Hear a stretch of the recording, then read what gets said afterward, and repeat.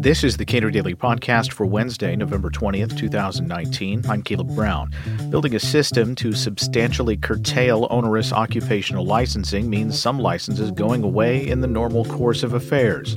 A few states have begun implementing so-called sunset reviews to end some licenses altogether, and 2020 may be a big year for reform. Erica Jedinak is Director of Employment Initiatives for Stand Together. We spoke last month in Colorado Springs. Anyone who listens to this podcast regularly will know the basic broad strokes of occupational licensing and how it is regressive regulation for the most part. But to what extent are states cognizant of that today in a way that they might not have been 4 or 5 years ago?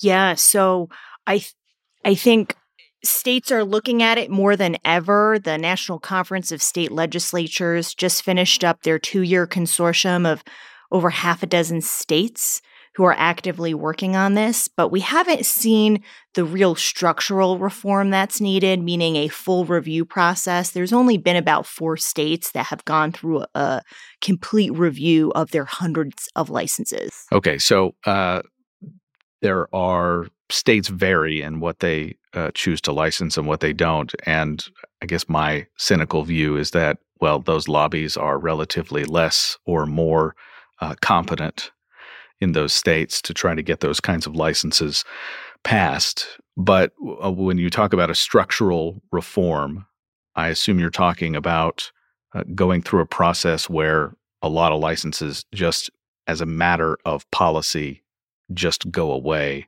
over some time period because they do not demonstrate on an ongoing basis benefits to consumers. Yes. So we call it a sunset review. And so in some states, it could be every 3 years, all licenses, they go away unless the legislature renews them. Arkansas is doing this right now. They have a 6-year process. I think probably the most ideal reform is what Ohio enacted earlier this year, where they actually set criteria for the structural reform, meaning the least restrictive regulation needs to be used and there needs to be a justified public harm, so a negative aspect of public safety for that license to exist. And the contrast of that are states like mine in New Jersey, where there are licenses that have no educational requirement. They're just essentially the government collecting a fee. Okay. So what does that look like in practice? I mean, if Ohio is new to this, Arkansas, when did they adopt their reform? Very recently. So Arkansas just started in September, and they are going through a 6-year process where every month they take about a dozen licenses, and the legislature actually reviews them. Okay. So when advocates for licensure, that is incumbent practitioners, want to maintain the license that they have, what do they tell lawmakers? What arguments do they make on behalf of this needs to be licensed? It definitely has an impact on health and safety, and consumers clearly benefit from only being able to choose, as a legal matter, licensed practitioners of some practice. Yeah, there's 2 key arguments that they use. One, that people are going to die, that there's some terrible, terrible harm. In the case of hair braiding, right, folks have said that could be fungus on folks' hair, that they'll spread disease that's very dangerous, which is obviously false, but it's always about some kind of public harm that way. And then there's higher wages. You'll hear folks, particularly on the left, say that, well, licensing actually increases wages and we're helping people. And that, I assume they mean that in the same way that minimum wages raise wages, which is it raises wages for the people who continue to be employed in that field. Exactly. It's shrinking the supply, therefore jacking up the price. And for consumers, this hits a lot of low-income communities as well on the consumer side. So are lawmakers less agreeable to those kinds of arguments these days? I know, and full disclosure here, my wife has done a lot of work in this area and has filed thousands upon thousands of open records requests to find out whether certain licenses actually do deliver the benefits that are claimed.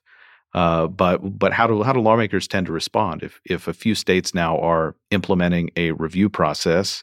It seems like they're at the very least not immediately credulous to a lot of these claims made by incumbents.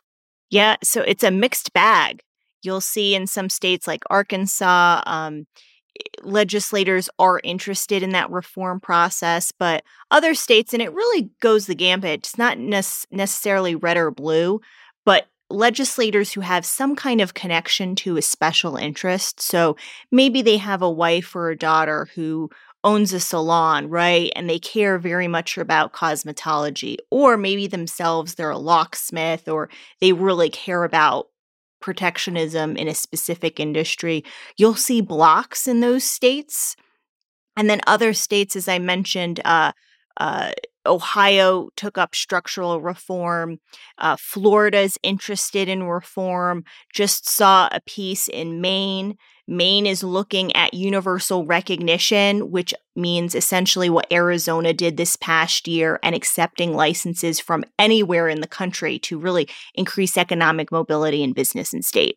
Is there a risk? I spoke with Lee McGrath a while back. Hello, Lee.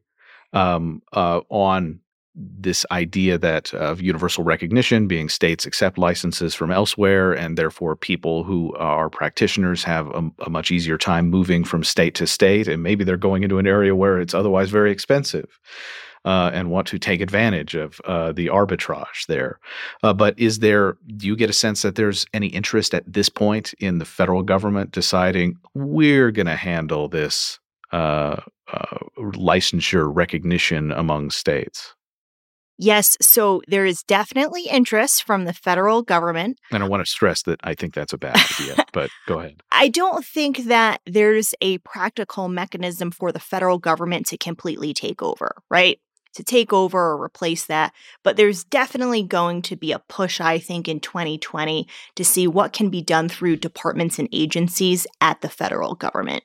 Now, I don't know what this will look like, what will be pushed out to the states, but I think it's possible and very likely. Yeah, it seems unfortunate because I've heard several Democratic candidates for president. I remember Barack Obama cited Institute for Justice Research and talking about occupational licensing as being this economic impediment for a lot of people, especially low-income people. But my sense is that to the extent that candidates for president are talking about occupational licensing, which is overwhelmingly a state issue, that I get concerned that their solution is going to be a federal program, which seems to be moving in the wrong direction. As you should be. And the issue is also, will the federal government mandate something? Will they subsidize reforms? Because anytime the federal government gets involved, right, if they were to subsidize reforms, not only is it an expenditure that's not needed, right, but it could also be implemented poorly, as we see with so many programs, particularly at the federal government. This is an area that has to come from the states. So as these states move forward, you mentioned Florida's interested, but Ohio and Arkansas are actually doing these sunset reviews. What looks like success from your perspective? Yes. So just about 2 years, within the past 2 years, both Nebraska and Mississippi implemented reviews with the least restrictive regulation. And so they've actually reviewed licenses, got rid of them, or even just lessened them. So I know your listeners are probably aware there's a number of different alternatives to government licensure, which is the most restrictive. There can be government certification, there can be private certification, right? We're seeing trends now with universal recognition of states accepting other licenses. So there's a broad spectrum of reform, and some states, like I said, Nebraska and Mississippi have gone in the right direction. So the ideal, of course, is that no one has to be licensed to do anything. But what, in moving in that direction, so it's moving from licensing to a private certification, which any group could set up their own certification process, or mere registration, or moving from registration to nothing. is there a target for these states to say, we recognize that a lot of these are pointless? It's interesting you bring up if there's a target. So I have not seen anything that ranks all the different licenses and what would be needed for public safety. I think it's probably certainly needed, and perhaps scholars should look at it. I do know that in states like Mississippi that got rid of, for example, their hair braiding license and they replaced it with a voluntary registration, what the state saw is within 1 year, 4,000 hair braiders set up shop. Now, we can assume a lot of them were operating illegally, but if you think about it, there were that many more entrepreneurs and businesses out in the open, supporting their families, being able to just market and advertise, right, and do better for themselves. So that's just one example of a success story. Erica Jedinak is Director of Employment Initiatives for Stand Together. We spoke last month in Colorado Springs. Subscribe to the Cato Daily Podcast wherever you please and follow us on Twitter @CatoPodcast.